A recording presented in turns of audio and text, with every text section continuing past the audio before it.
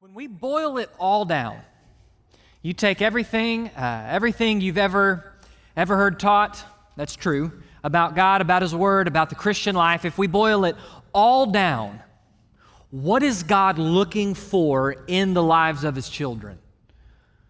Or maybe, what is God working toward in the life of His children? And maybe beyond that, what is at the heart of the Christian life? Because where the text takes us today is going to deal directly with really that. What is it that God's up to, and what is the core? What is the heart of the Christian life? And as we do this, let me just say, I mentioned this Wednesday, I don't know of another passage that is potentially more piercing and pointed towards especially those of us who have been in healthy churches for a long time, to those of us who are part of American or Western Christianity. I think it's pointed. And having said that, let me just say, I do not know each and every individual heart in the room, where you're at, what you're going through. I'm going to bring the Lord's Word by His grace. And what I ask is that all of us, just in humility, allow the Lord to use this passage to examine our lives. And whatever the Spirit stirs, that's what I'm asking you to respond to today. That's what God's asking you to respond to today. But there's no attempt to guilt or to make something, and you'll see what I mean here in a moment as we come to the text. So if you will, let's turn to Revelation chapter 2. Revelation chapter 2. And you'll remember at Revelation 1, we set up this stage. John the Apostle, he's in his late 80s, early 90s on the island of Patmos, where he is exiled as a punishment for his faithful witness to Jesus Christ and the Word of God. And there on that island, he hears a voice, loud, mighty, like a trumpet, and he turns around and he sees this vision of Jesus Christ, and he sees Jesus in all His glory. And you'll remember the description from last week, one clothed in the glory and royalty of a priest and a king, one whose head and hair were white like wool, who has all wisdom, who is pure, who is eternal, whose eyes like a flame of fire see all things, feet like burnished bronze, strong, planted, firm, immovable, voice like the sound of many waters, divine, God, powerful, clear. In His hand He held the 7 stars, out of His mouth a sharp two-edged sword which pierces bone and marrow, soul and spirit. His face shone like glory, and when John sees Jesus exalted, he falls at His feet as like a dead man before the glory of the Almighty God. But John, as one who's been saved by the blood of Christ, experiences the warmth as Jesus in all His glory bends down and touches him on the shoulder with the hand of favor and power. And Jesus then charges him. He says, I want you to write down the revelation, what has been, write down what I'm going to say to the churches, write down what will be, the prophecy in this book. And he says, it's for the mystery of the 7 stars in my right hand and the 7 lampstands. The 7 stars are the angels of the 7 churches, and the 7 lampstands are the 7 churches. And so all of a sudden after this introduction, we now pick up with the first of the 7 letters. The 7 letters, there's 7 churches John's commanded to write to. So here we go. Chapter 2, verse 1. To the angel of the church of Ephesus write. Now we're going to pause there for a second. What do you mean by angel? There's discussion there. Is he talking about a literal angel, a supernatural being that's been assigned to each and individual church who bears some level of responsibility in there? It's possible. It'd be the most natural use of the word angel. At the same time, the Greek word angelos, the literal meaning is not a supernatural being that created by God. The literal meaning is just a messenger. A messenger. So it's possible, and this is what I tend to think based on the use here, that he is writing to the messenger of the church of Ephesus. Well, who would the messenger most likely be? Who would be the one reading the letter? It'd be the pastor. It'd be the pastor. So to the messenger of the church of Ephesus. Now, Ephesus, it's important you and I understand a little bit about the city of Ephesus. You might be familiar with the name. We have a New Testament book called Ephesians to the church in Ephesus, but the city of Ephesus, somewhere towards the end of the first century, you've got 100 to 250,000 people. It is the chief provincial capital of the proconsular of Asia Minor, meaning what's modern-day Turkey. By the end of the first century, it is easily the second most populated and powerful and important city in all of the Roman Empire, second only to Rome itself. When you entered into the city, you would find a beautiful city built on a harbor. It was an economic boom town with a highway coming in and out. And if you were to sail into that harbor at the core, you'd notice some things. You'd see in the back of the city as it heads up to the cliffs, you'd see a 24,000-seat amphitheater. In addition, the Library of Celsus, one of the three greatest libraries of the ancient world, was there in Ephesus. Not only that, but several weeks ago we mentioned how these churches are facing a time where Emperor Domitian, in order to stir up political unity in the empire, he will send a caravan that will go enter into cities. And you've got to come through as a citizen, and you've got to go into this caravan, and you've got to see this image of the emperor, take a little incense, declare Caesar is Lord, and walk out. And no one really believed that Caesar was divine, but this emperor worship became a political right. And obviously for the first century believers, we can declare no one is Lord other than Jesus. And so they said, no, well, in Ephesus, they're not dealing with occasional caravans. They have the temple of Domitian in Ephesus, where this takes place all the time. But more than even any of that, as you came into the harbor and looked at the city, what would strike you is off to the left, about a mile outside of the city, was one of the 7 ancient wonders of the world. The Temple of Artemis in the Greek, or the Temple of Diana if you're going from Roman titles. In this 425 by 220-foot temple was the seat and locus of the worship of Artemis, a religious devotion of the Ephesians that was more prevalent there than anywhere else in the ancient world. The idol worship of Artemis, we know from Scripture, drove the economy of the city. It was a primary means of this economic powerhouse. Not only that, but like any ancient pagan worship, it involved temple prostitution and mutilation. And in addition to that, the temple functioned as an official asylum for lawbreakers who didn't want to be punished under law. It is a kind, in its day, a kind of sanctuary temple, sanctuary city for those who broke Roman law. So when you and I think about the city of Ephesus, here is a large, economically powerful, religiously passionate and pagan, second most prominent city in the whole empire. This is the city of Ephesus. In some time about 4 decades prior to John writing this, the Apostle Paul came walking into Ephesus, where he would spend the next 3 years of his life. Some people came to faith in Christ. He would stay there, continue to disciple them, and a church was born. And over time, Paul we see different interactions. He'd spend 3 years there in his second missionary journey. On his third missionary journey, as he made his way back to Jerusalem, where he knew he would be arrested, in Acts chapter 20, tells of the Ephesian pastors, the Ephesian elders. They come together with Paul, and Paul charges them. He says, listen, you need to understand, when I'm gone, there are going to be wolves that come in. There are going to be wolves that disguise themselves, that come into the life of the church, that are going to seek to destroy the church. And he charges them, based on the work of Christ in their life, the power of the Holy Spirit, that they are to give their lives to protect the church.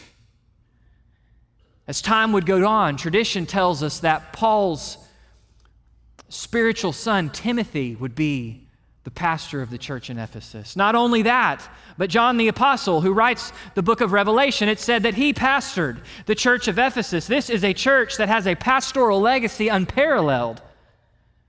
Can you imagine if that's your church record? Tell us about your pastors. Well, Paul founded us, Timothy pastored us, and then John pastored us. It's pretty good. Here's this church. Here's these two realities. A pagan, powerful city A church with a legacy, a church that was charged. Well, how is the church done? Well, let's look and see. To the angel to the church in Ephesus write, the one who is holding the 7 stars in his right hand, the one who walks among the 7 golden lampstands says this. Now remember that imagery. Here's what he's saying. The glorious Jesus of chapter 1, who holds the leadership of the church in his hand, who has all authority and might, the glorious Jesus from chapter 1, who walks among, who dwells amongst his people, who tends the lampstands, his churches which are to shine light into the darkness, the one who trims the wicks, who fills them with oil, who makes sure they are burning. This one says, let me put it this way, Jesus, who has all authority and might, who walks among his churches, is speaking. And by the way, when it says in your Bible there, it's present tense, meaning he's still saying it. We may not be the Ephesian church, but we can certainly be spoken to by what was said to the Ephesian church, and Jesus' word stands true today. He's still saying this. So on our end, here's what we must do. Pay attention, because Jesus is talking. And here's what he says. He says, I know your deed. I know your deeds and toil and perseverance, and that you cannot tolerate evil men. And you put to the test those who call themselves apostles, and they are not. You find them to be false. Literally, you find them to be liars. And you have perseverance and have endured for my name's sake and have not grown weary. And then drop down to verse 6. This you also are doing. You hate the deeds of the Nicolaitans, which I also hate. Listen to what he says, church family. Jesus says, church in Ephesus, with my eyes of flaming fire, I know, I see, I am well aware. I am well aware you're a serving church. Says, I know your deeds. This was a church active and engaged in ministry, doing evangelism, discipling the saved. This was a church that was active in serving. He says, I see your sacrifice. This was a church that says, I see your toil. That word toil is to labor to the point of exhaustion. It says, I don't just see you actively doing the things of ministry. I see the sacrifice you put into it. I see the way you give and give. I see you're giving to the point of exhaustion. He says, I see that you're a steadfast and persevering church, never giving up in spite of opposition. It says, I see your perseverance or your steadfastness. It's a common word in the New Testament for the life of a believer. It means the power to withstand hardship, to bear up under stress. It speaks of an inward fortitude in which one actively and personally stands one's ground. It is not simply a passive consignment to let the storm pass, but an active resistance. It says, I see it. Not only that, but I see you're a separated church in the sense of you sift out false doctrine and false living. It says you won't put up, and there's an interesting wordplay, you won't bear, you won't tolerate, you won't endure evil men. Those who come walking into town claiming to be messengers of God, who undoubtedly would walk into town and make some kind of statement that says, oh, hey, listen, that whole deal about Jesus is Lord, you're 100% right. He's Lord. But that's a spirit thing. You don't have to worry about going in there to the temple of Domitian and dropping your incense and saying Domitian is Lord. That's just a physical thing. Don't worry about that. God's okay with that. Oh, all that immorality that's seducing and tempting your young people because of the temple of Artemis, you don't need to worry about that. It's okay. Here's how that fits with Jesus' love. Do you realize how easy it would have been for them to go, oh, wait a minute, you're telling me the hardship that I am having endured, you're telling me the economic repression that I am dealing with as a business owner because I won't go up to the Artemis' temple and Domitian's temple, you're telling me I can get out of that and have Jesus too? It's what likely the Nicolaitans were saying and encouraging and living. And rather than the Ephesian church going, wow, I can have Jesus and ease of life and do all these other things, they said, wait a minute. Those of you saying that, yeah, you're not apostles of God. You're just straight up liars. We put that to the test against God's word, just like Paul charged us to 30 years ago, and we're not playing with any of it. Get out of here. It says when they hate the deeds of the Nicolaitans. Now notice, it doesn't say they hate the Nicolaitans. It says they hate their deeds.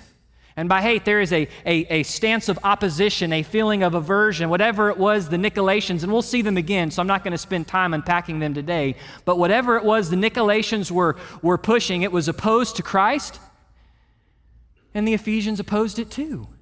Here is a church that stood apart, that sifted out false doctrine and false living, even at the cost of continual suffering. Jesus sees their suffering, church. He says, I see you've endured. You don't endure evil men, but you do endure. You do bear up hardship. You do experience unpleasantness, is what that word means. For my name's sake, you suffer for me.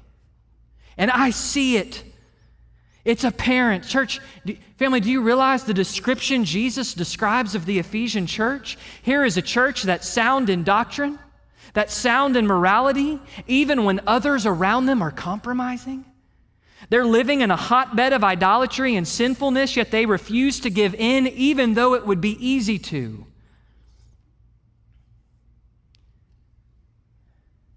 They would walk in accordance to the Word. They allowed Scripture, not culture, to guide their lives. Holiness and purity mattered, and the result would have been, as one author wrote, they would find themselves maligned, slandered, boycotted, abused. They would be objects of physical violence, social ostracism, and economic repression, yet they endured for the sake of Jesus' name.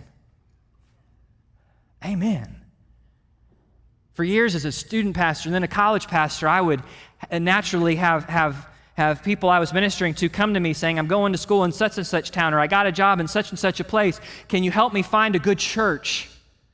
Man, this is the church. If you come to me and say, Pastor, I'm taking a job in Ephesus, you got any good churches? Yes, I do. And if we stopped there, we would expect the rest of the sermon to be, well, how do we become a church like this? But that's not where Jesus stops. Listen to what Jesus says. I see all of this. I see a church seeking to walk in holiness and purity. I see a church enduring. I see a church standing for truth. I see a church unapologetic. But this, verse 4, but this I have against you. This is continually before me. There is something in your lives that I am opposed to, that is offensive to me as Lord. And it's continually there, present tense, meaning you can't just allow enough time to pass and it change. Time's not going to make it any better. You're going to have to take action. Here's what he says, this I have against you. You have left your first love. Wait a minute. You're telling me by every metric we would look at what is a healthy church, we would say this is the greatest church we've ever seen. We should aspire to be the church in Ephesus. And Jesus just said, you are doing all the right things, but somewhere along the way, you didn't lose it. That's not the word. The word is something you intentionally leave behind. Somewhere along the way, you ignored the warning signs. Somewhere along the way, you ignored the Spirit's conviction. Somewhere along the way, your first-hearted love for me, you abandoned it.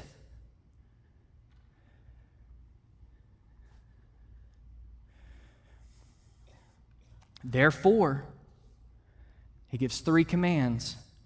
Remember from where you have fallen. Go back. Remember that place where the first love was bright. Go back. Remember that place where you first understood the greatness of God's love for you. Not that you deserved it or earned it, because you don't and you never will, but simply because He is good. Go back to that place where you did not think your works added up to something with God, but you just accepted the fact that He is who He is and He acts towards you in grace and mercy. Go back to that place of first-hearted devotion and love. Remember. Go back. And that remembering is present tense, meaning don't just do it once, but continually. Keep it in the forefront of your mind. Remember. Repent. And repent. Wait a minute. You're telling me Jesus is telling this church that by every standard we would say is amazing? He's not just saying, hey, remember and improve this. He's saying, you are living in sin. You are living and walking with me in a way that is inappropriate, that is wrong. And I am calling you to turn from the way you're walking, acknowledge I'm right, you're wrong, and walk in restored fellowship and love with me. And do. Which tells us when he said you've left your first love, he's not just looking for some kind of new return to a level of emotionality. He wants them out of a true and genuine love to then act, do the deeds you did at first. Act out of that first-hearted love. He says, or else, this is what's happening, I'm coming, and I will remove your lampstand out of its place unless you repent. Realize the weight of that. What does the lampstand signify? It signifies a church being Jesus' church. So for Jesus to come and remove the lampstand means if you don't repent, you are no longer my church. Wow.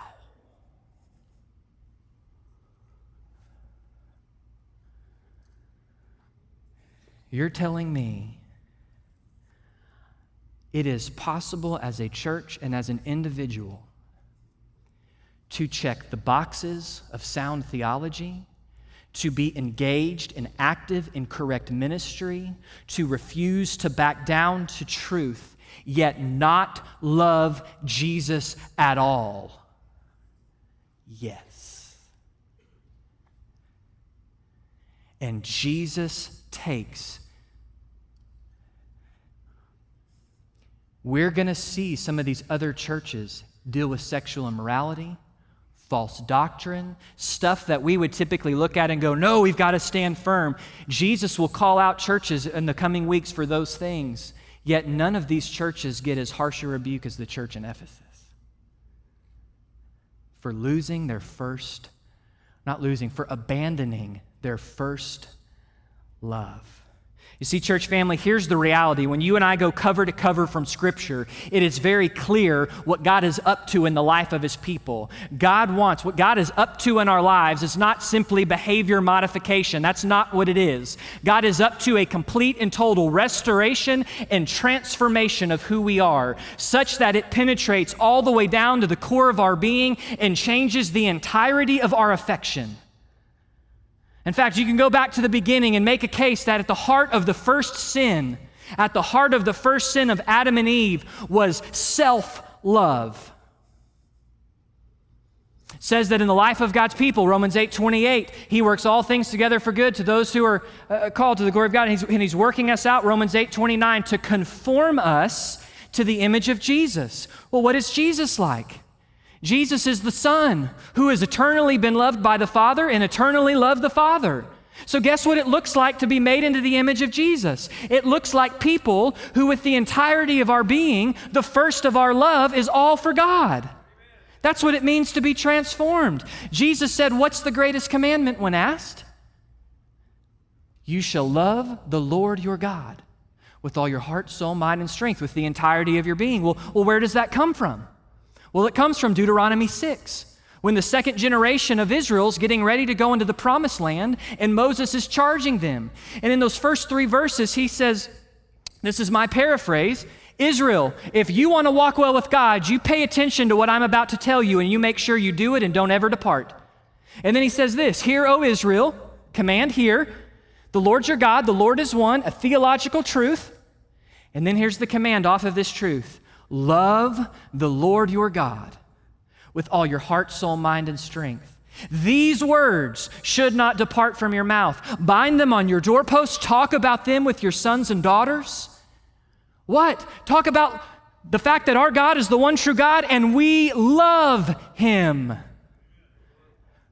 God is up to making people who you go to a book like Hosea, where God is dealing with the infidelity and the immorality of His people. And I was reading there in my own time in the Lord recently, and I was struck by the fact that God says once He breaks Israel of her pride, once He takes her out and brings her to a place of rock bottom, He says, I will woo her with words. And then it says this, and then in that day, you will no longer call me Baali, but Ish. That's how it's written in Hebrew and what it's translated as. But if you look at it, and there's a word play, you're worshiping Baal and you'll no longer call me. But if you look at the wordplay, he says, in that day you won't call me master, you'll call me husband. What is God at work? He's at work breaking his people, not to call him a title of servitude, even though certainly we are servants of the Most High God. But what he's up to is to bring them to a place where they relate to God on the basis of love. Now understand, we only love 1 John because he first loved us. Any action we have, any love we have for God is a response to the one who, according to Revelation 1, who loves us and released us from our sin by the power of his blood. We love because he first loved us. And this is love, not that we loved God. We were in rebellion, according to Ephesians 2. But it says not that we loved God, but he loved us and sent his Son to be the atoning sacrifice. Understand, church family, what God is up to in our lives is to transform us, where we firstly and foremost, we are lovers of Jesus. We're out of love for Jesus, everything else flows. So what does it mean to have first love for Jesus? Well, we know it's a response to his love. We know that love is a fruit of the Holy Spirit. It's a work of God in our life. Which means as we choose to, by faith, believe his word and walk in submission, the Spirit produces love. We know that love, Jesus said to his disciples, if you love me, obey my commandments. If you love me, heed my word. To love Jesus means we accept who he is at his word. Which means if we look in our lives and we go, man, I don't really like that Jesus is opposed to sin. I don't really like that people who don't know Jesus have to give account for their sin and go to hell. I don't really like, if there's things you don't like about Jesus, but then you say, but I love Jesus. No. To love Jesus means we embrace all his word. His word is a reflection of himself. It means we love his word. But we don't obey and value and believe his word out of fear, but out of love. We don't do it because we're terrified. We do it because the affections of our being desire him. Now maybe put it a different way. Listen to 1 Corinthians 13. It's a passage we always read at a wedding, though its context has to do with the love that's in a local church, but it also applies to the way we love Jesus. The first few verses, Paul says things. If I speak with tongues of angels, but I have not love, I'm a noisy gong. If I have the gift of prophecy and mysteries and knowledge, and I have faith to remove mountains, but I don't have love, I'm nothing. He says you can be the greatest Christian ever, but if it's not love at the core driving, you're worthless. Then he says this, love is patient, love is kind, it is not jealous, love does not brag, it is not arrogant. It does not act unbecomingly, it does not seek its own, it is not provoked. It does not take into account a wrong suffered. It doesn't rejoice in unrighteousness, rejoices with the truth, bears all things, believes all things, hopes all things, endures all things. Now think about this. Is it possible for me to believe what's true about Jesus? To actively teach Sunday school and serve in Awanas and do this and that, to go on mission trips? And for me to be a braggart and arrogant? Yes. I'm arrogant every time I talk about how great God is, and I refuse to acknowledge his authority in some area of my life that I'm full aware of. I'm in denial of his word and will. It does not act unbecomingly. Is it possible to be theologically sound and from all the big externals have a fairly pure-looking life and yet joke coarsely?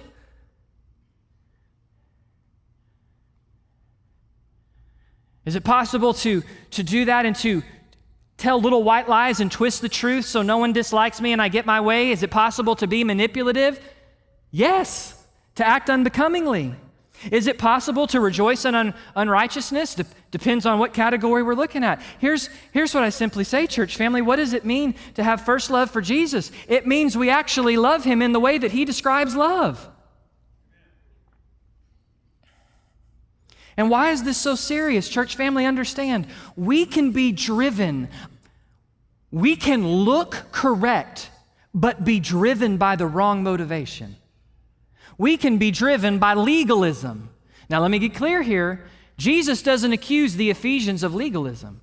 Legalism is one of two things, and we get this wrong. It's one of two things. It's either when we think doing the right thing gets me approval with God, You can't get approval with God. The only way to be approved by God is to be in Christ, in which case Jesus has already gotten full approval. There's nothing more you can do to get more approval. Or legalism is when we say God says something as a rule that His word He doesn't actually say. God says it's a sin to drink Pepsi. No, Pepsi's not in the Bible. Legalism is not holiness and purity. Holiness and purity is right, it's expected, it's good. But we can be driven by legalism.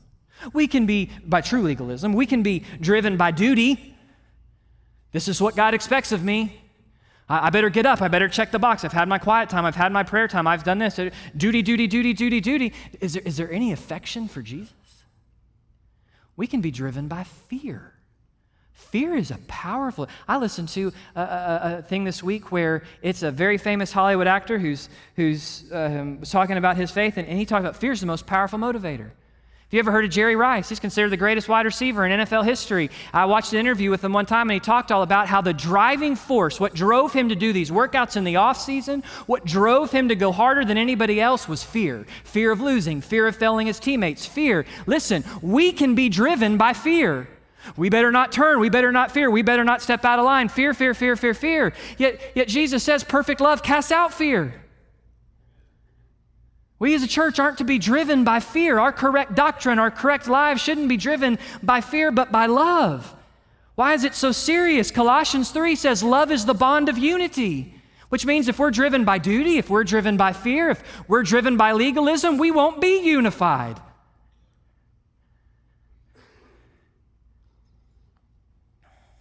It's love for Jesus that you will find strength to overcome temptation and despair. Higher affection will always defeat lower affection. It is serious because we will not survive as a church if we do not love Him firstly. So how do we know if we've lost our first love? Well, we've lost our first love when we live on yesterday's love. Maybe put a different way, when we live on legacy. We're the church in Ephesus. We love Jesus. Paul was our pastor. Timothy was our pastor. John was our pastor. That's great for yesterday, but it's not yesterday, it's today. That's great that yesterday you had a warmth and affection for Jesus, hence why Jesus says, remember when you had a first love. Yesterday's love doesn't equal today. Yesterday's obedience doesn't equal today. We can do it when we live on yesterday. I can do it when I go, I love Jesus. My great-great-grandfather was a pastor. He loves Jesus. My great-grandfather's a pastor. He loves Jesus. My grandfather's a pastor. He loves Jesus. My dad's a pastor. He loves Jesus. I love Jesus. Listen, my dad does love Jesus. My grandfather does love Jesus. It doesn't mean that I love Jesus. I don't get to live on legacy. We don't get to live on legacy. Maybe yesterday as a church family, we loved Jesus richly and deeply, but it doesn't mean we are today. Maybe yesterday you loved Jesus, but today, we have to deal with Jesus today. We do it when we live legalistically, believing that doing the right things gets us standing with God. We do it when we commit to doing the right things, but fail to acknowledge our own inward pride. Listen, there is nobody more at danger of this passage than me as a pastor. Every waking moment of my day is pretty well consumed with something dealing with Jesus in His Word. And I can sit there and go, well, of course I love Jesus. I preach sound doctrine. I preach His Word verse by verse. I go over here. I've got this checklist here. I can go through and check all the boxes. And here's the reality. I could be from outward appearances the greatest, most sound, most encouraging pastor ever and not love Jesus firstly. We do it when we do all the right things, but we fail to acknowledge the own inward pride, our idolatry of lesser things. We can do it individually. Let me use an example. We've had times and places where we've said, if you want to have children that love the Lord, you just make sure that everywhere in the car you're listening to Steve Green or Adventures in Odyssey. TV is only Right Now Media and VeggieTales. You just make sure, and we go down this list, check, check, check, check, check. Do you know, Mom and Dad, Grandma and Grandpa, do you know the thing that kids need to see according to Deuteronomy to pass down the faith? They need to see you love Jesus firstly.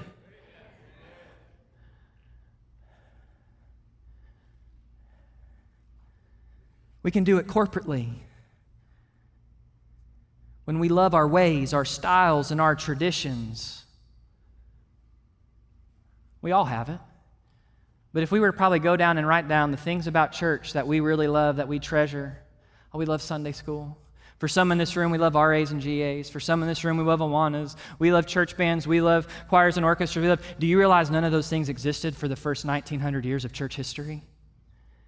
Yet whenever there's conversation about what Jesus might want to move and stir and do, or how dare we think and sense His leading might cause us to try something different, to reach out into the world, all of a sudden we go up in arms. That's a sign we've left behind some aspect of love for Jesus. Doesn't mean we can't enjoy those things and have fond memories of those things, and I'm not even hinting we're doing something different than those things. My simple point is we can do it corporately. When we refuse to follow Jesus where He leads us, when we value ways and styles and traditions, we can do it when we believe we're a better church than the one down the street who's capitulating to culture. We should never believe we're better than. We should just be brokenhearted for churches that fall and pray for restoration. We can do it when we don't love each other. The truth is, we're not told exactly how it manifested in Ephesus. There's debates. Maybe they didn't love evangelism. Maybe they didn't love each other. Look, if we love Jesus firstly, we are going to love each other. We're going to treat each other with respect. 1 Corinthians 13, we're going to believe the best about each other, not assume the worst about each other. We're going to bear with one another. We're going to be patient with one another. We're going to be gracious with one another. We're going to encourage one another. But when those things die down in a church, and we believe the worst, we get rude, we get snide, we don't respect leadership, we don't respect each other, I guarantee you at the root, somewhere we've abandoned our first love of Jesus. So you say, well, what do we do, Pastor? Well, Jesus tells us what we do. He says, how do we restore first love? He says, remember. You and I should actively daily be meditating and remembering who Jesus is and what He's done. Because we don't love except that He first loved us. We should be going back and remembering and stirring and taking our mind on a daily basis and thinking about everything we looked at the last 2 weeks. Just to give you a simple practice. He's glorious, He's worthy, He's mighty, He's immovable, He's holy, He's righteous. In His love, He gave Him. We remember who He is and what He's done. We remember the fact that He's called us to love Him. And we make a choice and go, Lord, today I don't really feel a whole lot of love. Today it seems like, so Lord, help me. Oh, He delights as our great high priest for us to run to His throne with boldness and confidence to find grace and mercy in time of need, even when that need is, Lord, help me. My love is weak. We remember when we've had seasons in our life where we've walked with Him with a first-hearted love. We repent. Listen, if we've fallen out of love with Jesus, we need to understand today, church family, it is sinful. And time won't correct it. We need to apologize and confess it to Jesus Christ. Isn't it interesting? Peter denied Jesus 3 times. And there in John chapter 20 or 21, when he's got Peter on the beach, and he's dealing with Peter's sin, isn't it interesting? He doesn't say, Peter, who am I?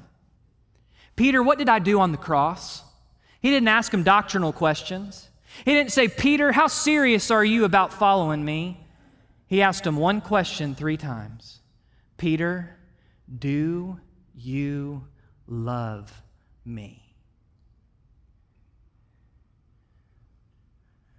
And Peter had to repent and deal with the fact that the weakness in his life was a warped self-love and not a love of Christ. Church family, all of us, if we are not careful, are all more prideful than we ever want to admit. And we are all far more heinously guilty of abandoning love than we ever want to really realize. We repent, and we do. We act. We then go, you know what? I'm going to get in the Word today, not because I have to check a box off, not because I've got to get God's approval. I don't need to check a box off. I've already got God's approval. I'm going to get into the Word today out of the joy of just getting to read the Word of my Lord. And I'm going to make a different choice in my mind on how I view it. I don't, the words of my grandfather, I don't have to go to church today. I get to go to church today and fellowship with my church family God's blessed me to have. We can go on and on and on down the line. We have to make action to do out of love. And when we do out of love, I've got news. There's not a contrast between love and integrity, right? If we love him, we will be doctrinally sound. If we love him, we will live morally pure. If we love him, we will serve, we will sacrifice, we will endure. If we love him, all of those things will be true. And they'll be true for the right reasons. Here's the reality, church family. The call to love him is a hard call, but look what he says. The very end here as we come to the end. It says, he who has an ear, let him hear. Present tense, meaning if you've got an ear, if you want to hear Jesus today, let's pay attention because he's still speaking. He who has an ear to hear what the Spirit says to the churches, pay attention. To him who overcomes, I will grant to eat of the tree of life, which is in the paradise of God. To he who overcomes, to he who is victorious, to he who vanquishes the foe. And I've got great news. We'll expand on it more in weeks to come. We're told who overcomes. Revelation 12. And they overcame by the blood of the Lamb and the word of their testimony. If you're in Christ covered in the blood of Jesus, you're going to overcome. And there's a call to overcome. Jesus wants us to overcome. There is a call. Hey, pay attention. Overcome the danger of abandoning your love. Overcome and love me firstly. And that tree of life, which was once in the garden, that our self-love sinned and got us banished and kicked out from, is the very tree of life that to those who are overcome, Jesus gives the right for eternity to eat of. He's using a word picture for eternal reward, and it would have been a picture that stood out to the Ephesians. Because you see, at that temple of Artemis, there was a garden. That word paradise is a Persian word brought into Greek that means a garden. And at the temple of Artemis, there was a garden. And in that garden, excavations have shown that there was a tree in the middle of that garden. And that garden was likely the most sacred space in the entire temple. And that's where those who needed salvation, those who were seeking asylum, they ran into the safety of the walls of that garden and sought salvation at the tree of life. A tree that would die and disappoint them all and lies in ruins today. The Ephesians would have understood the analogy, church family. God has laid in front of us the tree of life, the fruit of whose salvation never disappoints. The fruit of whose salvation in our life transforms us not to be lovers of self, but lovers of God. By the way, that word for tree, the tree of life, it's not the normal Greek word for tree. It's the Greek word for wood. Likely intending to paint a picture. What is our tree of life, church family? The wood of the cross, where the blood of our Lord was shed. The very blood that by his blood and the word of our testimony, that the power of blood is brought into our life, we overcome. Amen. May we overcome as lovers of him. Let's pray. Jesus, you're worthy of our love. And all of us in this room, we love all sorts of things. May we be found to be lovers of you first and foremost. May we be found to give of our good, to give of our best, to give ourselves away for your glory. Just, Lord, as your love has driven you to give yourself on the cross for our salvation. Lord, we're not loving you to try to repay you. We can't ever repay you. We're just loving in response to who you are, to what you've done and what you're doing in our lives. And Lord, there will come a day when the whole of our life will be set. Father, may we not walk up on that day of judgment because we've had good doctrine and relatively sound morals and we've seemingly endured, but we've done it all for prideful reasons. We've done it all so people would value the greatness of our ministry. May we not come to a day where we're expecting to see gold, silver, and precious jewels on your altar and discover it all to be wood, hay, and straw. But Lord, may we live our lives out of love for you because you first loved us. And Jesus, if there are any in this room or watching online who have never known your love because they have never come to salvation, then Lord, may they not hold back, but may they respond to you today. It's to you we look, Jesus, and in your name I pray.